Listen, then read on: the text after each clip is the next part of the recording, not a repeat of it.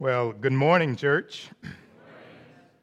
Y'all can do a little bit better than that. Good morning, church. Good morning. Amen, amen. Today is the day that the Lord has made, and so we should be rejoicing. Of course, thank you as always to everyone who worked behind the scenes and for those who are up front as well and helping to put together this service. Thank you all so much. And let's be sure that we thank these folks from time to time as well. Amen? You know, it's important to acknowledge those who work on behalf of the Lord for the sake of the whole. And so let's make sure that we show our appreciation to them. Just by way of reminder, I want you all to be praying, and thank you for those who have been praying. You know that there is a congregational meeting coming up, as was referenced in the announcements. And not only will you hear a little bit about the vision, but most of our sermons for a season will deal with aspects related to the vision. And so pray that the Lord will be with me and those others who will be preaching, that He would help us to speak His word with boldness and with wisdom. Amen? Amen. Well, brothers and sisters, it is a new year. It is a new day. Let's talk about new wine and new wineskins. Is that all right? All right. Well, if you're able, I'll ask you to rise.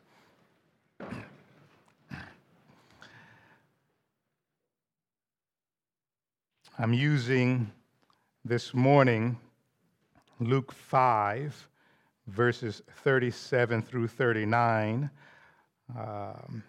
as my scripture. So let me read it and pray, and then you can take your seat. Luke 5, beginning at verse number 30, or picking up at verse number 37. Jesus says these words, "And no one puts new wine into old wineskins.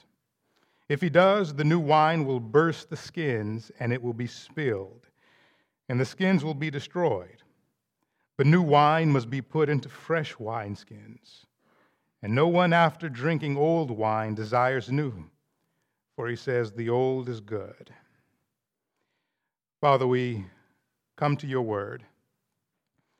And Father, we ask that you would indeed meet us in your word.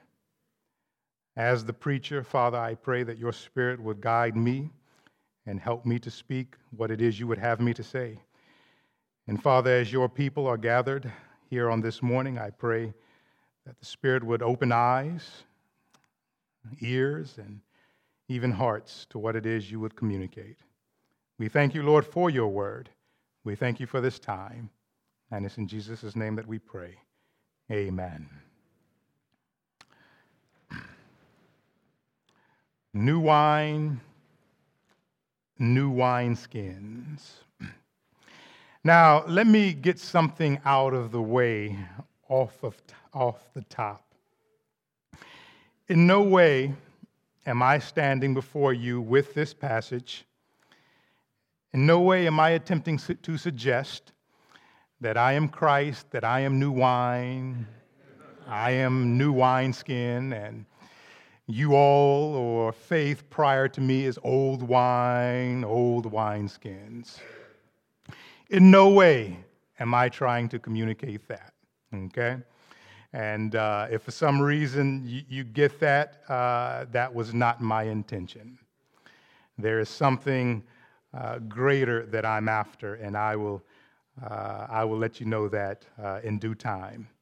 But let's think first about some of the context in this passage, and then we'll look at the verses itself, and then we will wind down with some application points. First thing to note is that our Lord Jesus Christ, this is rather early in his public ministry. This is a time in which he just stepped on the scene, and not only that, he's in the process of gathering disciples and bringing folks into the fold so that they may be discipled and mentored by him. And in this specific instance, he had just called Levi. We know him perhaps as Matthew. Matthew was a tax collector, and Of course, tax collectors had bad raps, and in many ways, rightly so. And so think about that for a second. Jesus goes and he calls someone to be on his team that most other religious folks probably wouldn't have called. And yet Jesus sees Levi, he tells him to leave the tax booth and come follow me. And Levi is very encouraged by the invitation, so much so that he invites Jesus over to his house. Levi appears to have been a man of resources, and he invites all of his friends and a number of his friends, and many of them are sinners as well. And somehow some of the Pharisees and the scribes, they end up in this crowd, and so they're all sitting at this gathering, eating and drinking, and all of a sudden, a question comes up. The question is, well, John's disciples, they fast, we fast. Why is it that you and your disciples are not fasting? Now, in this context, the reality is the Pharisees and many of the other religious folks of that day, fasting would have been a common practice. And some of them, perhaps it is believed, would have fasted multiple times throughout the week. And so it's in this context that some of them might have been fasting, and they're sitting there and they see Jesus, and of course, Jesus would have had somewhat of a reputation by this point, and they're trying to figure out, for one, here's this guy who's supposed to be this religious, holy teacher, and yet here he is eating with tax collectors and sinners. And not only that, he's not abiding by the traditions and the customs. And so they ask the question about Jesus and his disciples fasting. And from there, he launches into a parable, and he talks, of course, about, him being the bridegroom, and his presence is amongst his people, and as a result of his presence, there's no need for fasting. But of course, there will be a time in which there will be a need. But then he breaks out again into some parables. And the passage of Scripture that I have read, we are in the midst of his parable. And so let me read it again and just give a little bit of an idea about what he means, and then we'll jump into some more in-depth things. Again, he says in verse number 37, "And no one puts new wine into old wineskins. And if he does, the new wine will burst the skins, and it will be spilled, and the skins will be destroyed. But new wine must be put into fresh wineskins. And no one, after drinking the old wine, desires new. For he says, the old is good." Now, there are two things that we need to come to grips with before we fully appreciate what I believe Jesus is communicating here. First is the concept of newness. You will hear or you will read all throughout the Scriptures various points in salvation history. You'll read of the concept of newness. For example, you will hear the idea of a new covenant. You will hear a new commandment. You will hear of new moons, new songs, new creation, new heavens, new earth, new life. In other words, throughout the Bible, there are periods throughout, again, salvation history where something new arrives. And Jesus is using a new concept here, specifically the new wine concept. And not only do we need to know that newness is something that we'll see all throughout various portions of Scripture, you also need to have an idea of the concept of wine. You know, wine is all throughout the Scripture, and it has a bad rap in certain instances, and rightly so, and then other times it symbolizes good things. You know, the bad rap is the most obvious, I would think. We are not to get drunk off of wine. Think of Noah, and you will see other portions of Scripture. You'll see in the Proverbs where it warns about, getting drunk, and other portions of Scripture. But not only is wine, again, used in a negative sense, it is also used in a positive way. Oftentimes, wine represents joy. It represents abundance, and you'll see this throughout the prophets. Isaiah, for example. Jesus, his first miracle involved turning water into wine. And of course, that was considered a good thing in that moment. So again, in this small verse, this new wine fits into the larger concept of newness throughout other places in the Scripture. And then wine, again, it can have a good rap or it can have a bad rap depending on the context. But here, Jesus decides to use it as a part of his parable. And in essence, the wine making process, and I've had to do my studies on this. I don't claim to be, I like to drink wine from time to time, but I don't claim to know all the ins and outs of wine. But in this context, when you had new wine, you needed new wineskins. Because once you poured the wine in the new wineskins, it would take some time for it to ferment. And as it did, the wine would expand and it would cause the wineskins to expand. And so you needed new wineskins that could expand in order for the new wines to ferment. Whereas if you had an old wineskin, which would have meant you already had wine in there, and it would have expanded to the point where it could expand no more, if you take that wineskin and you pour new wine into it, that new wine needed to ferment and expand. And it will burst that wineskin because it could expand no further. And so Jesus uses this parable. And then he goes on in verse 39, and again, I'll get to what it ultimately means. But he says, "And no one after drinking old wine desires new, for he says the old is good." This doesn't have to do with the quality of the wine per se. They like the old wine because it tastes better than the new. This has more to do with the people's familiarity.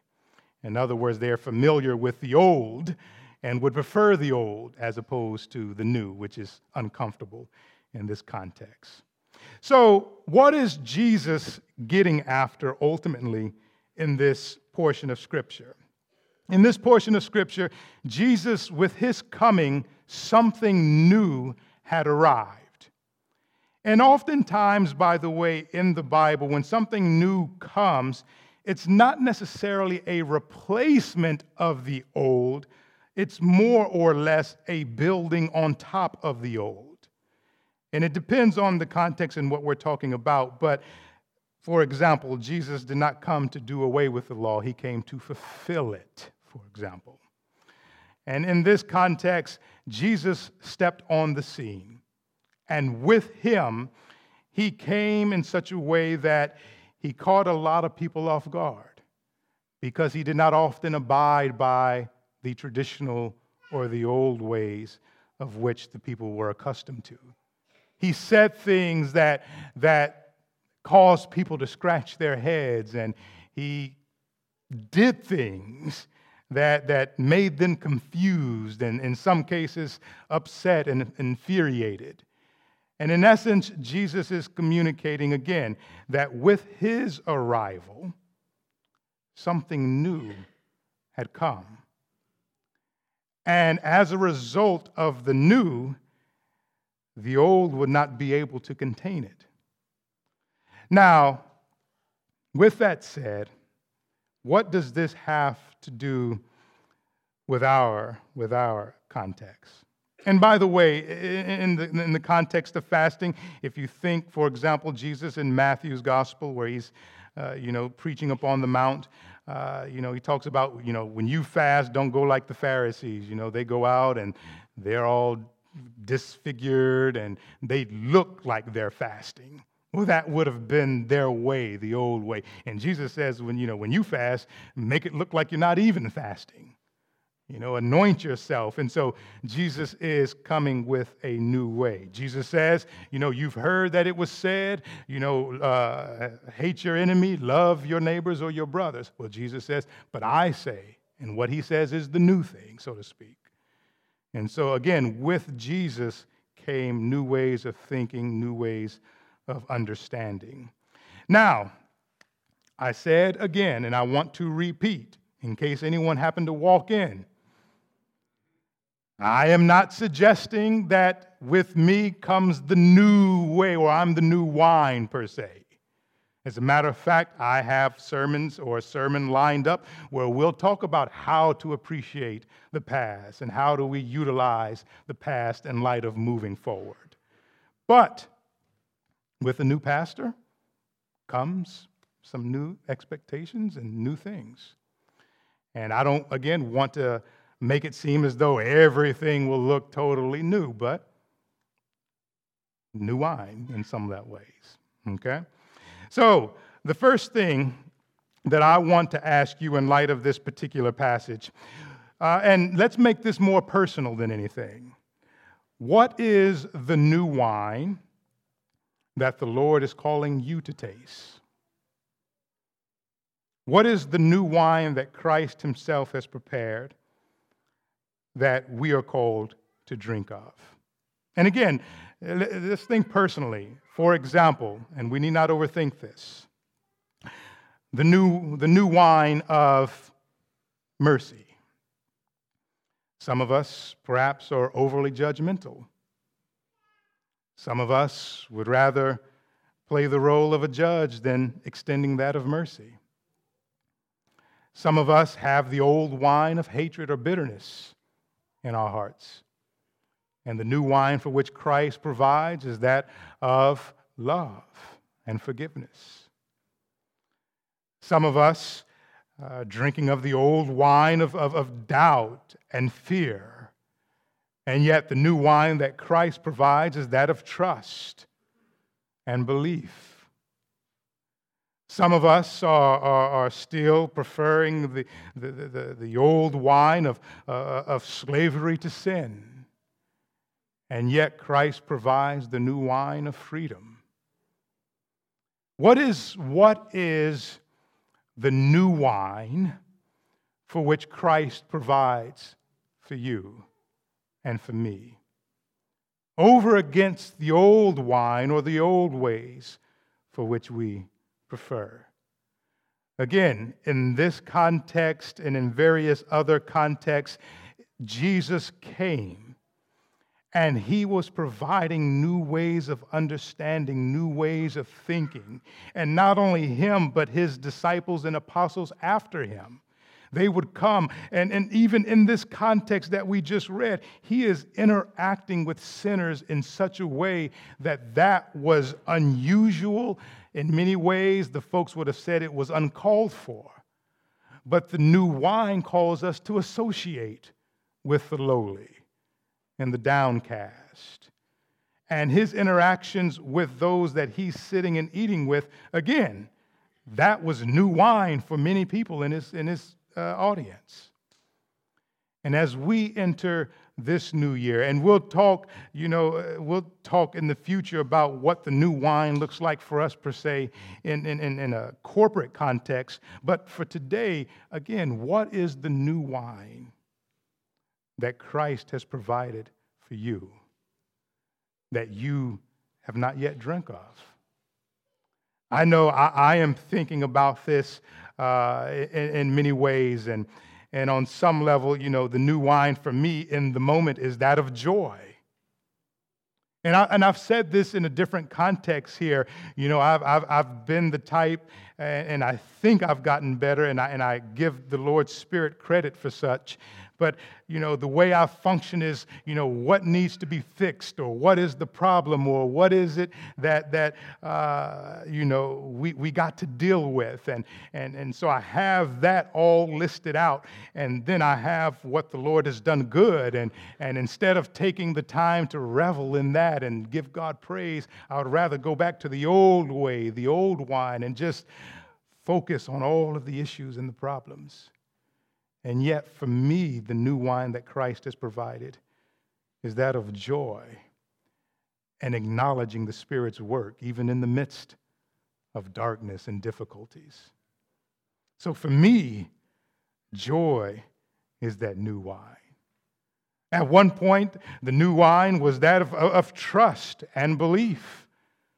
I did not want to be a minister or a pastor, and I've said that before. And there were consistent doubts, even years into my ministry. I am not capable, and in and of myself, I'm not. There's no question about that. But over the years, I've seen the Lord and how He's taken the foolish, how He's taken the broken, how He's taken those you would think would be the least ready for such work and do great things. And when I see that, I'm encouraged. And I trust that He's involved in my work and in my life. What is your new wine? What is your new wine? And we don't have to come up with something new. Often the new wine is something that has already been communicated. But for us, how often would we rather the old ways or the old wine? It's easier to be bitter than to forgive. It's easier, perhaps, and more comfortable to doubt than to trust. What is the old wine that you prefer over against the new wine that Christ provides? I want you to think about that. Secondly, in our walk toward newness, in terms of the new wine that Christ provides, let us remember that Christ Himself is our guide. Jesus is in this passage, and He's all throughout the Scriptures. And whenever people are walking into the new ways of the kingdom, Jesus has led them into that. In other words, we as a church, we as believers, we shouldn't necessarily just come up with new things for new things' sake. We should be led by Christ when it comes to things spiritual. When the Lord, if the Lord wants me to walk into this newness of life or this new creation or this new that, then let us know that we can do that because He Himself is our guide. Remember, the disciples that He's calling unto Him, they're caught in the midst of confusion, and what do? They would have been familiar with how things were done and the customs and the ways in which the Pharisees and others operated. And now here they are walking with Jesus. And it's like, whoa, Lord, we're picking grain on the Sabbath. And Lord, you're doing certain things that's going to get us in trouble. And yet they were able to go and do and follow Christ, because He was a worthy guide. And whether it's the new season in the life of the church, whether it's a new season in your own personal walk with Christ, you can walk into whatever is new because Christ is your guide. And let me say this, I'm not pretending that newness is easy. Sometimes it's comfortable to stay in our old ways and whatever that may be. And yet when Christ comes and He challenges us to love the unlovable, and that might be new for some of us, well, I know that's uncomfortable, but Christ is a worthy guide. It's hard, perhaps, to walk by faith, leave perhaps a job to follow the Lord where you believe He's taking you and your family, and you're wrestling with that. That's an uncomfortable thing. But yet, Christ is a worthy guide to follow. And so whatever area of newness we are led into, let us know that we can walk into that newness because Christ Himself is our guide. And so Levi, His disciples, all the people who are walking with Christ and getting these teachings and hearing these new things, they are following it, not simply because it's the thing to do. They are following and operating according to these new ways of thinking because Christ is leading them into these new ways. Let me also suggest that there is a danger in preferring the old ways over against the new ways for which Christ is leading. Again, Jesus says in this context that, hey, they prefer those who are accustomed to the old wine. They will prefer to drink it as opposed to the new wine. And just prior to that, He references the fact that wine will be spilled should you put new wine into old wineskins. And reading that, I don't think it's much of an interpretive point, but I kind of laugh because I am one. Almost a pet peeve of mine is spilling food.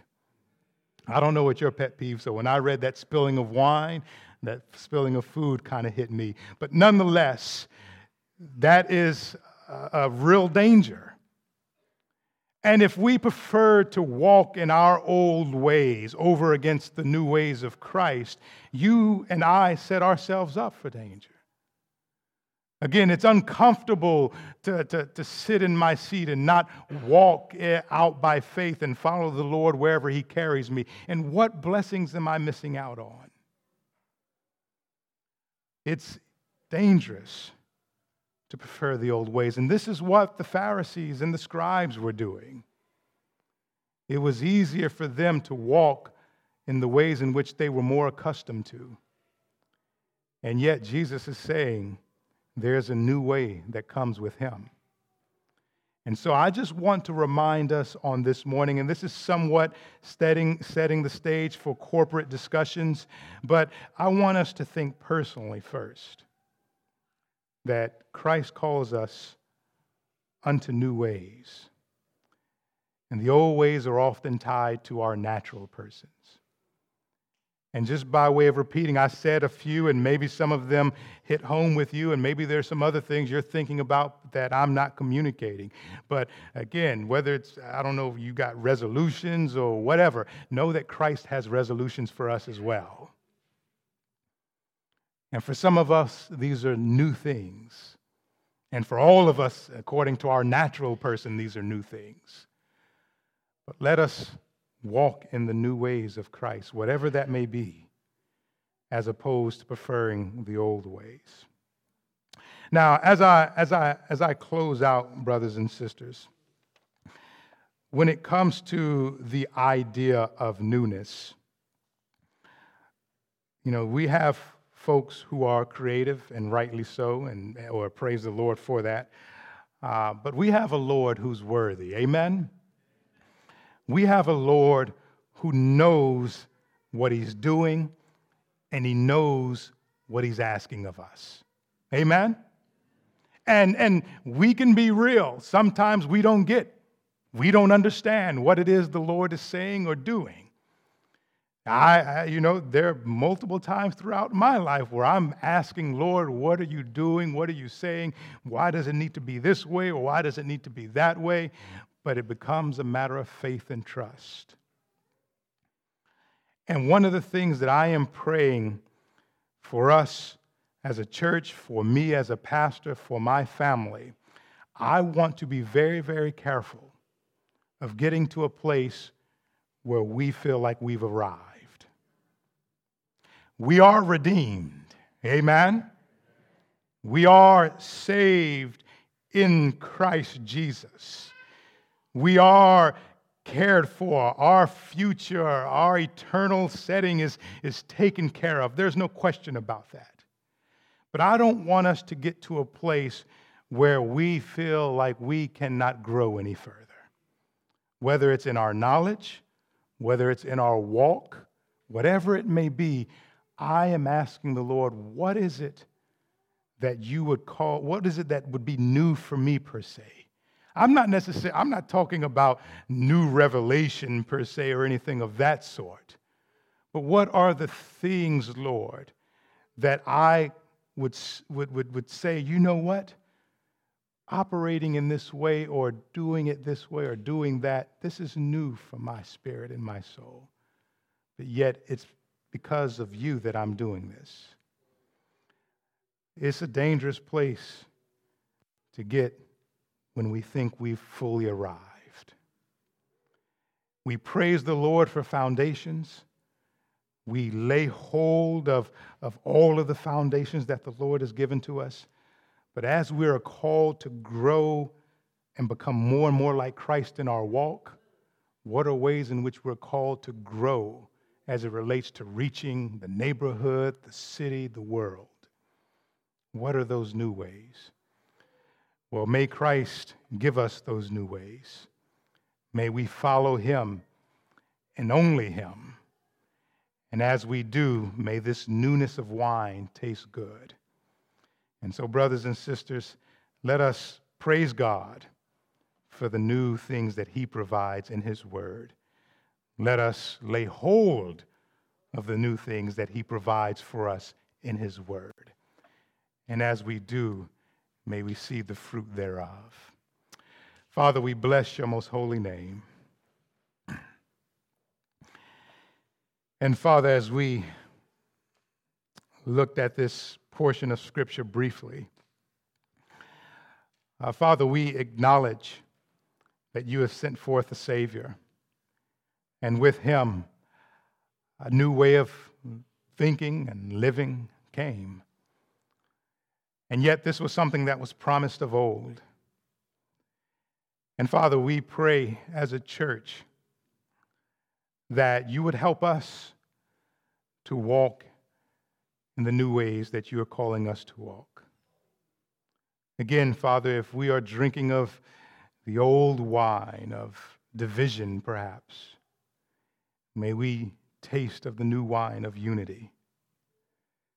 Father, if we have the old wine of impatience, give us the new wine of patience. Whatever it may be for us as a church, Lord, reveal it. Whatever it may be for us as individuals, reveal it. And we pray that by your Spirit, we would taste of the new wine. We thank you for our great Savior. And we thank you so much for him teaching not only Levi and those who were physically around him, but we thank you for his teachings in the word. We bless you. And it's in Jesus' name that we pray. Amen.